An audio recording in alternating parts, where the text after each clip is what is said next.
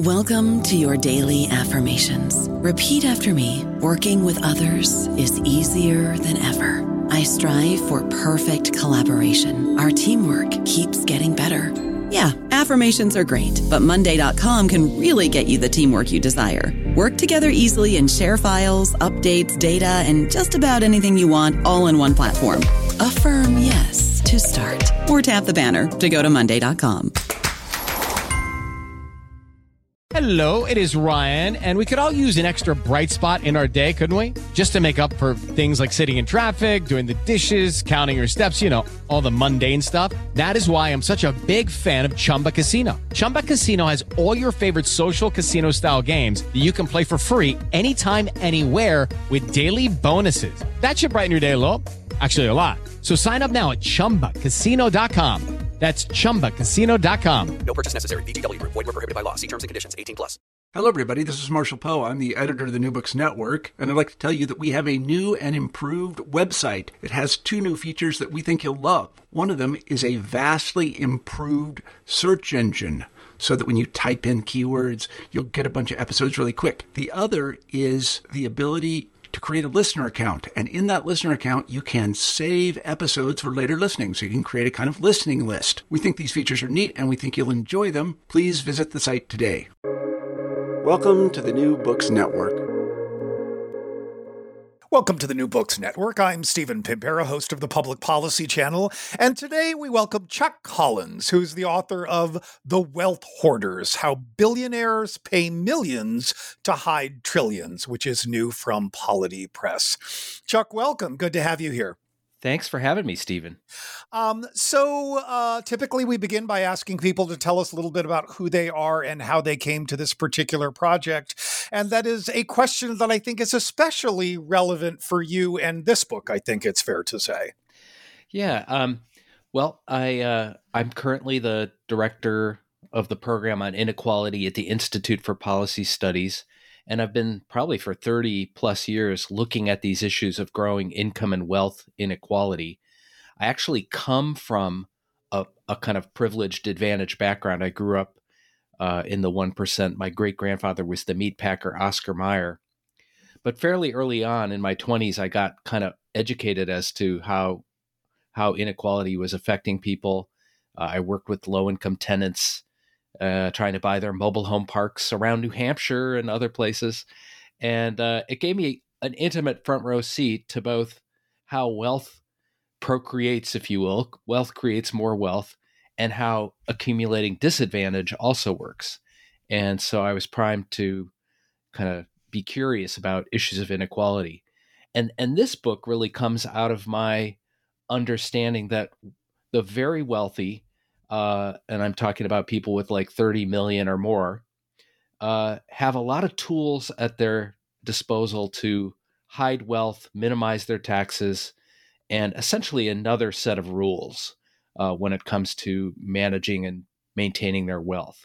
And, I think we're having a big conversation nationally about inequality and taxes, and it's going to be awfully hard to tax the wealthy if so much wealth is hiding. So that's how I got into the topic. So why don't we start there? How much wealth are we talking about here as what you call hidden wealth? Well, it's hard to know exactly because it's hidden, but Right. Some very smart people have done some estimates on sort of what you could call the tax gap, and also because of certain kinds of leaks, like the Panama Papers, and the sort of window periodically opens up and you can kind of get a little picture of the scale of the wealth hiding. Berkeley economist Gabriel Zucman estimates it's about 8% of the world's wealth.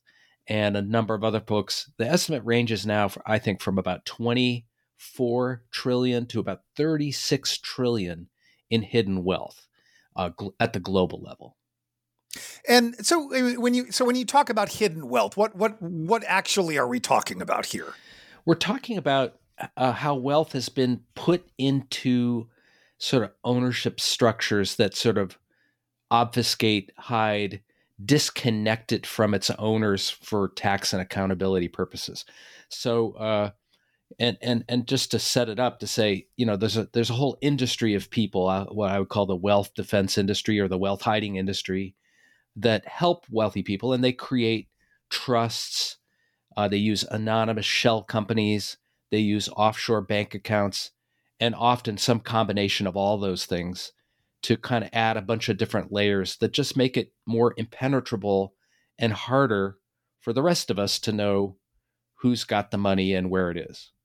So you estimate there are somewhere in the neighborhood of 90,000 of these folks you describe as wealth defense professionals, right? People whose job it is to look for methods of hiding this wealth from taxation, among other things. Why don't we talk a little bit about who those people are and how it is that they go about doing it. So start wherever you'd like. Sort of who are these people and what are their jobs and what kind of positions do they occupy? And then maybe we'll talk about the specific structures they use to secrete wealth away. Yeah.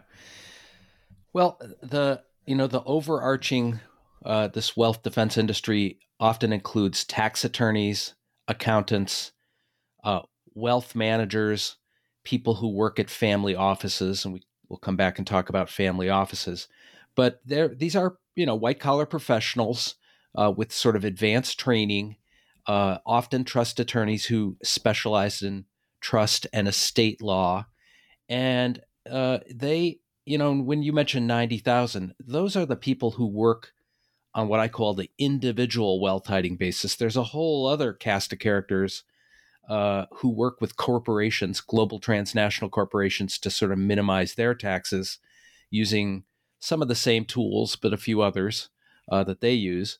But I'm really talking about who gets up every morning and goes to work, and their primary role is helping this richest 0.1% avoid taxes and accountability. So they're professionals, they're well paid, and I would argue they've become kind of a class, an interest group unto themselves. That they are not the super wealthy that they're helping, but they sort of identify, and their careers are built around helping rich people accumulate money and pass it on and maintain it generation to generation. And for the most part, are they engaged in legal or illegal activity?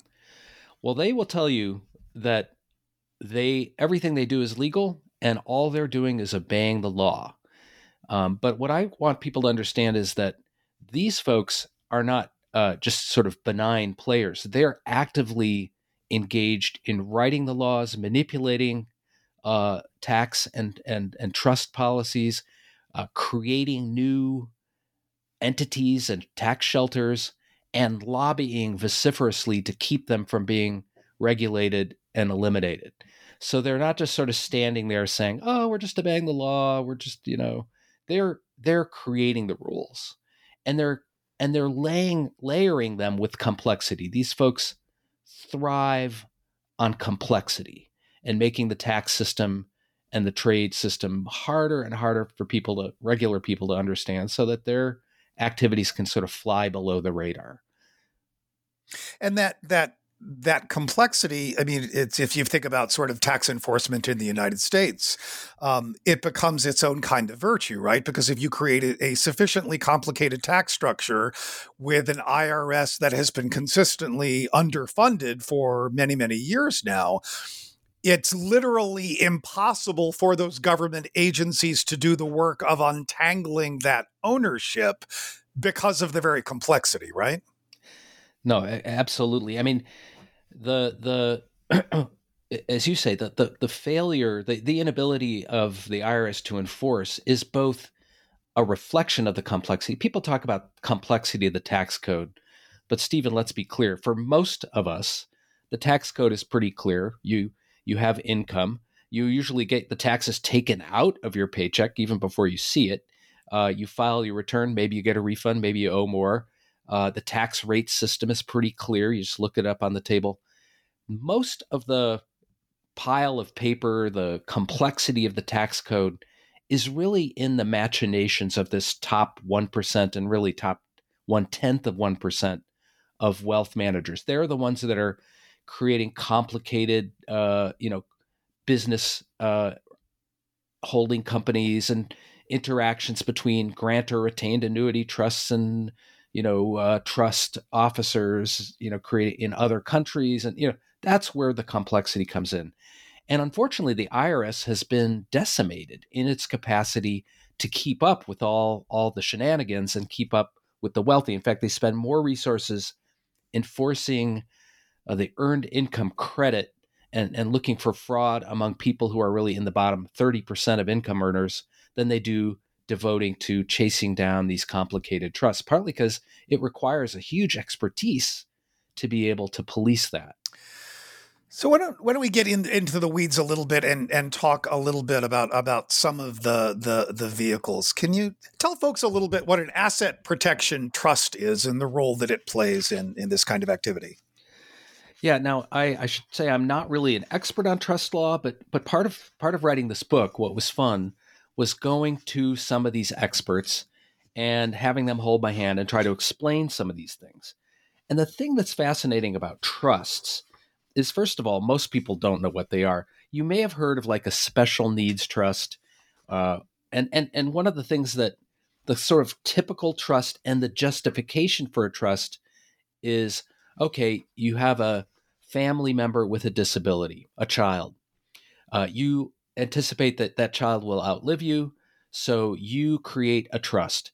And you create the trust by putting the money into it, and you have a trustee and you have a beneficiary. So there's sort of three parts of the trust.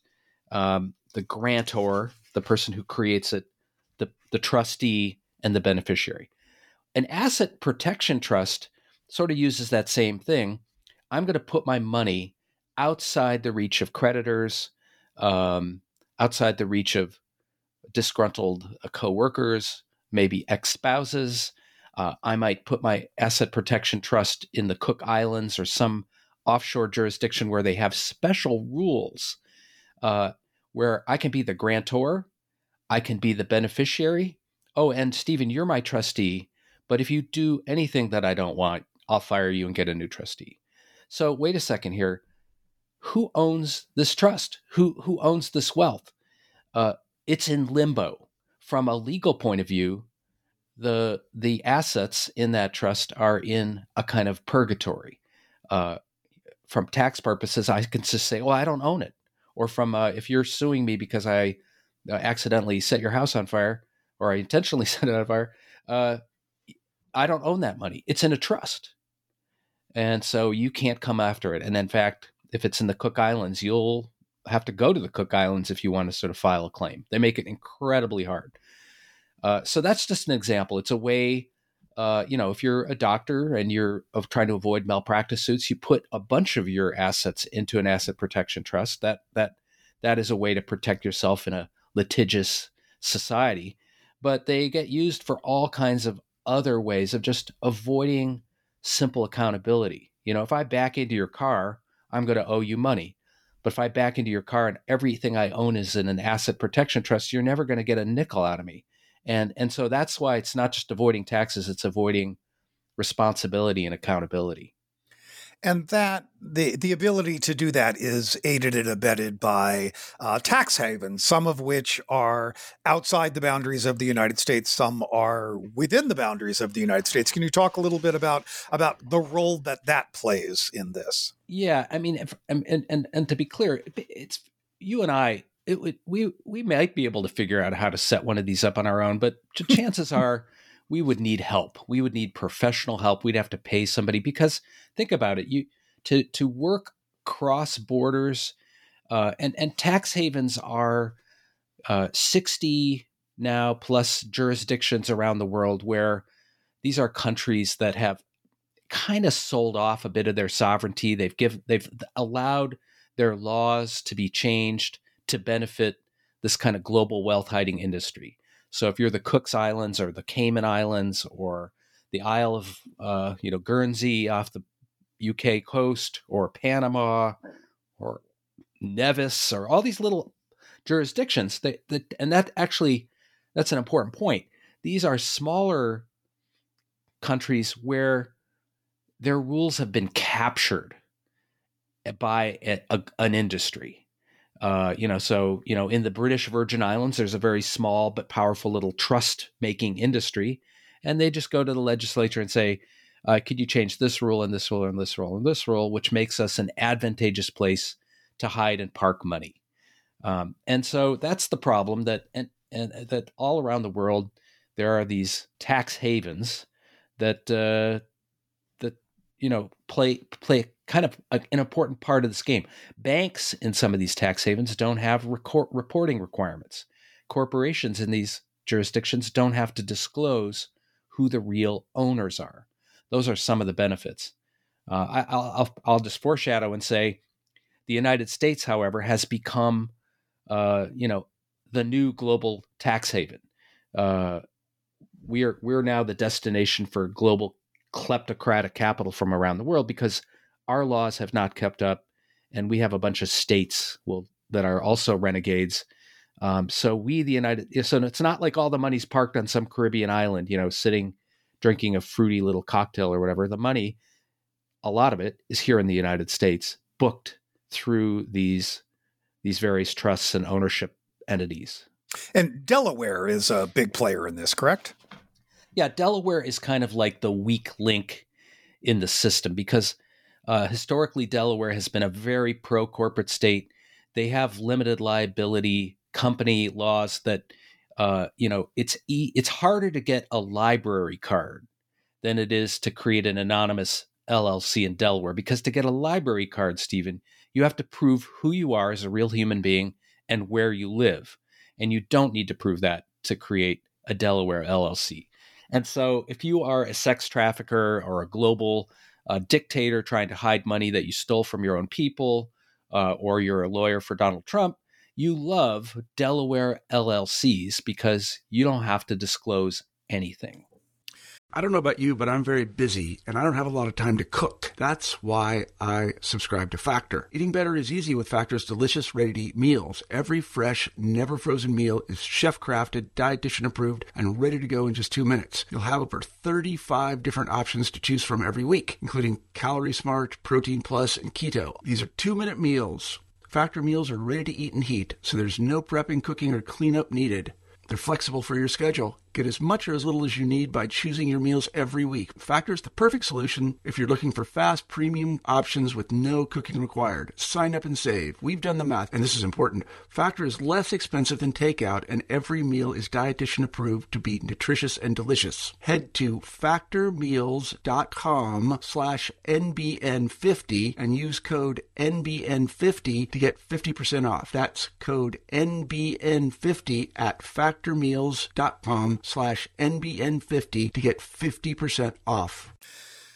So I'm living in New Hampshire now, but a former New Yorker, and was there when we started to see these giant, ugly, enormous, monolithic apartment buildings going up around Central Park, among other places, with purchase prices of tens or hundreds of millions of dollars, and sort of it's like, wait a minute, who are these people and what's going on there? Those aren't necessarily actually apartments that are designed for people to live in necessarily, are they?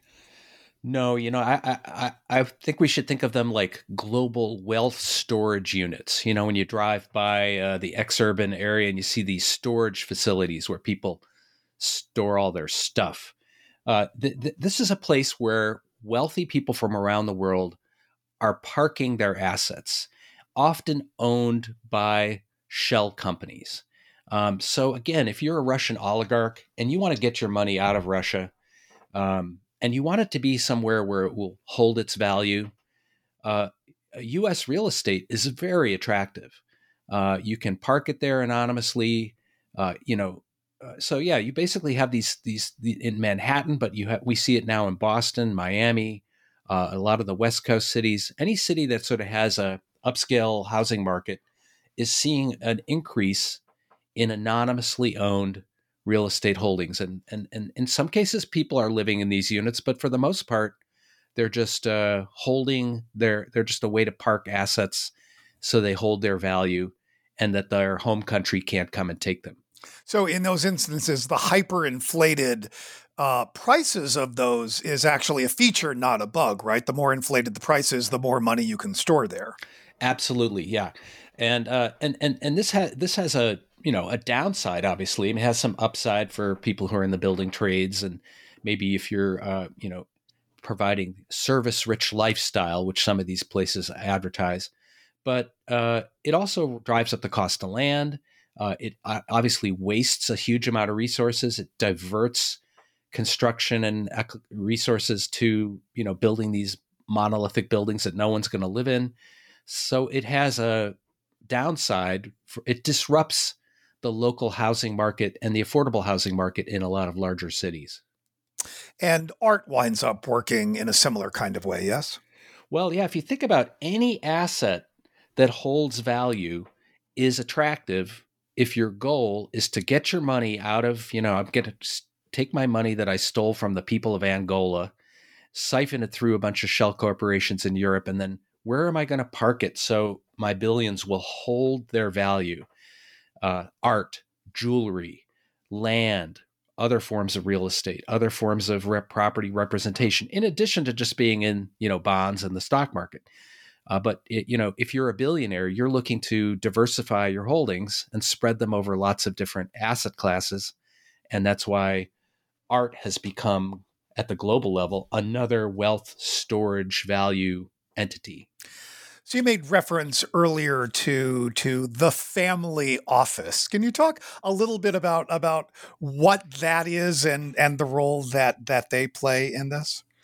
Yeah, I mean, a family office is a way in which families organize really with two overarching goals. Preserve the existing wealth they have and pass it on to children. And there's nothing sort of inherently sinister about the idea of a family office, except inherent to their purpose is sort of dynasty building. And the earliest family offices were in the United States were, John D. Rockefeller, where, instead of hiring out, for attorneys and accountants and everything, he sort of said, well, why don't I just bring this all in-house and have these people directly report to me as opposed to some bank. And so he essentially created his own internal management. And, I'm from Boston. Boston was sort of an early center of family offices. There were several hundred in the early 80s, all serving sort of old wealth New England families. And they, they're sort of the financial butlers. They can handle a lot, everything from, charitable foundations, trust and estate planning. They can do education programs for the next generation. They can do way more than that. They can provide services and financial bookkeeping and bill pay services. And but really central to their mission is protecting the assets and figuring out how to pass as much on to the next generation as possible. And so tax avoidance and tax dodging is central to their purpose.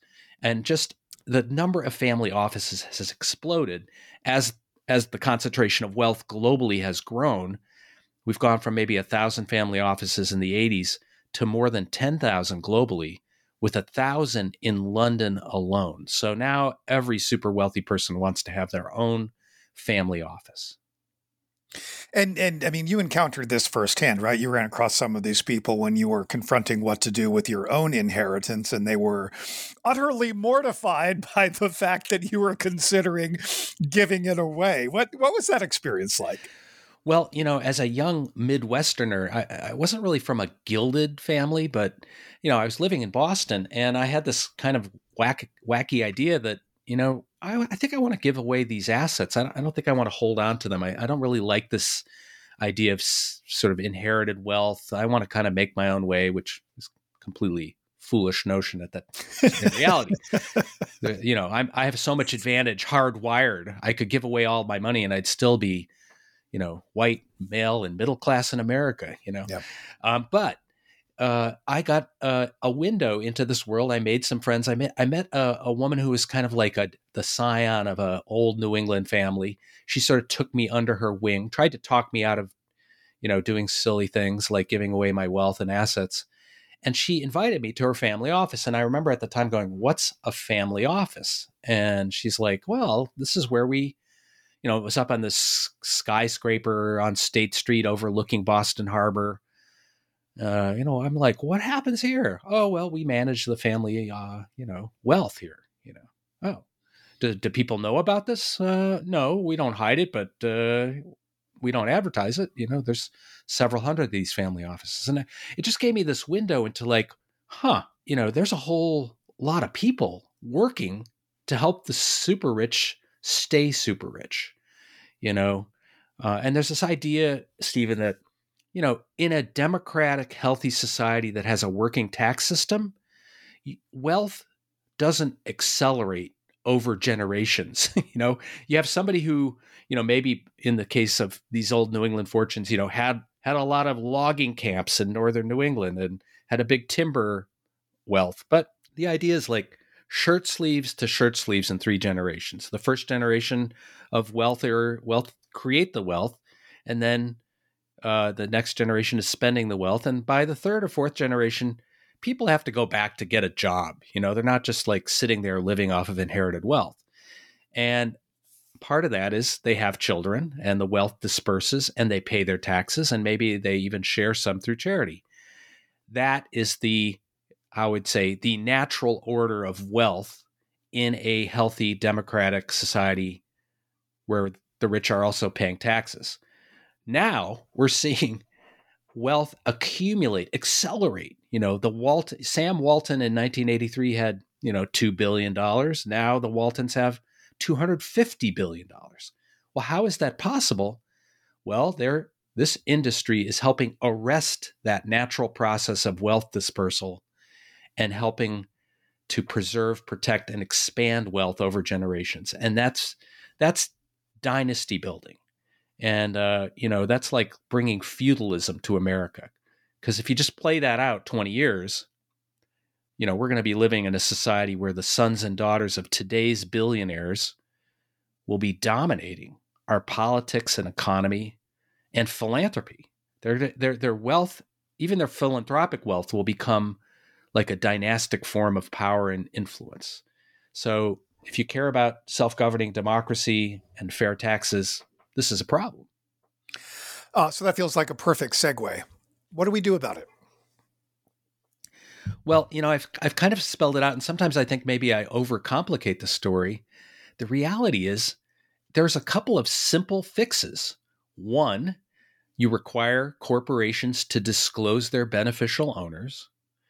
2, you outlaw trusts that simply have no real meaningful purpose other than tax avoidance. You outlaw tax loopholes. 3, you enforce it. You put the resources into making sure that the rich are complying. And then 4, you sort of enter into kind of a global set of treaties where you say you want to do business with the United States, you need to meet these transparency requirements.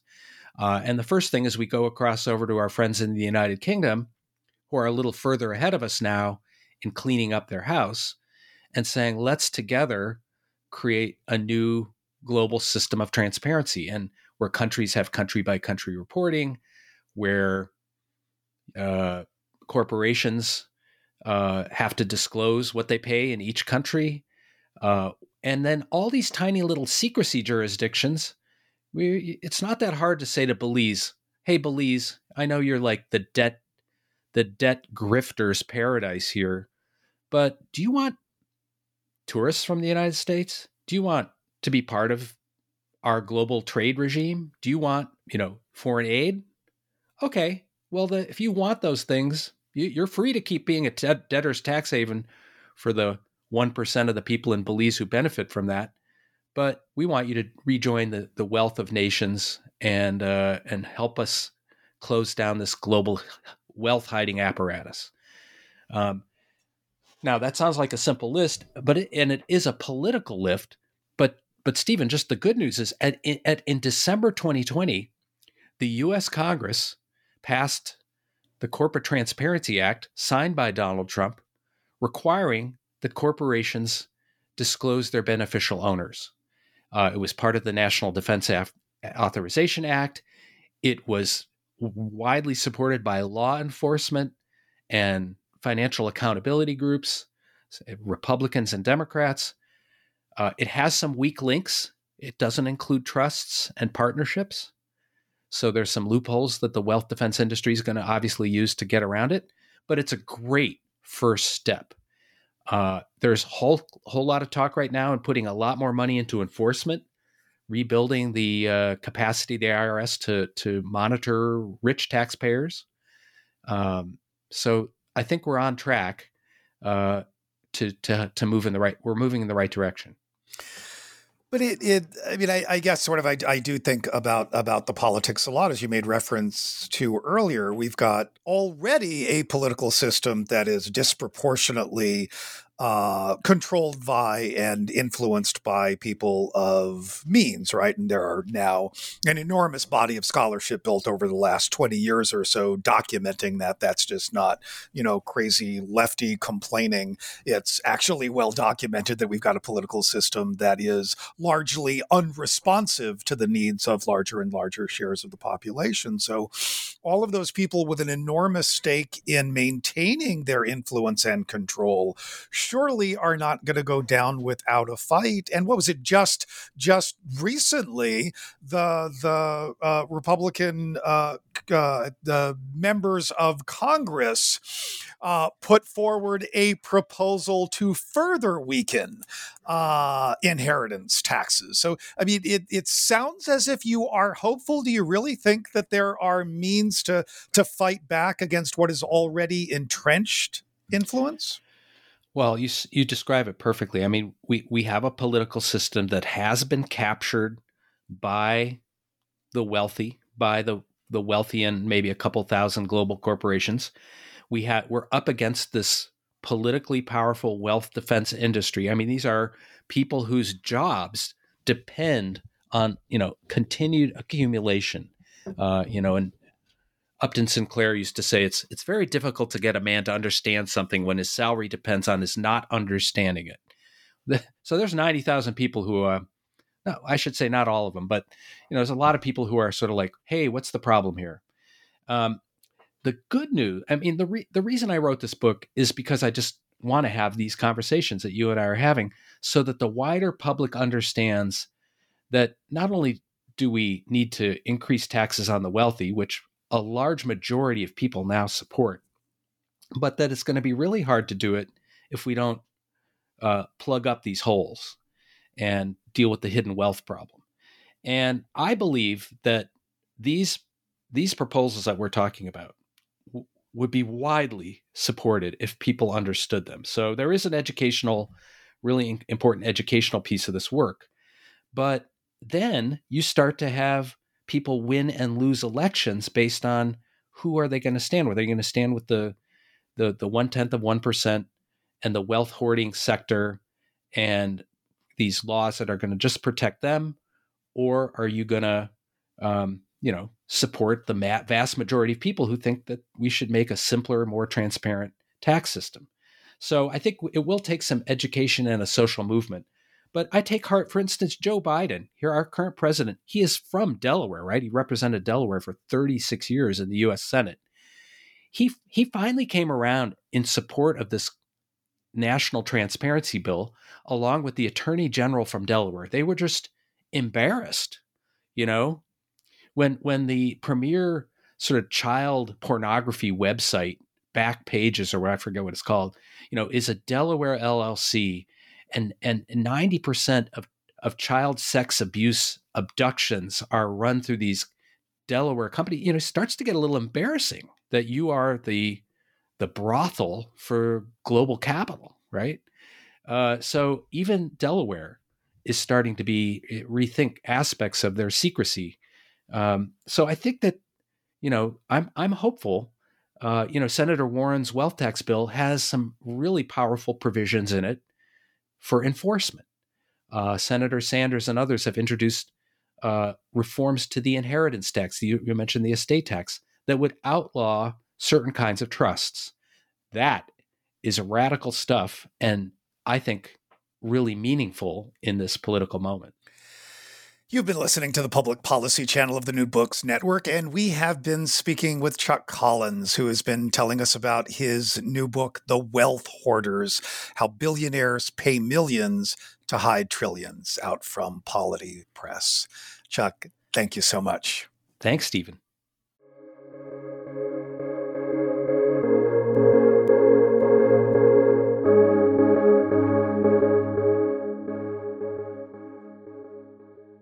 Hey guys, it is Ryan. I'm not sure if you know this about me, but I'm a bit of a fun fanatic when I can. I like to work, but I like fun too. It's a thing. And now the truth is out there. I can tell you about my favorite place to have fun. Chumba Casino. They have hundreds of social casino style games to choose from with new games released each week. You can play for free anytime, anywhere. And each day brings a new chance to collect daily bonuses. So join me in the fun. Sign up now at ChumbaCasino.com. No purchase necessary. VGW Group. Void where prohibited by law. See terms and conditions. 18+.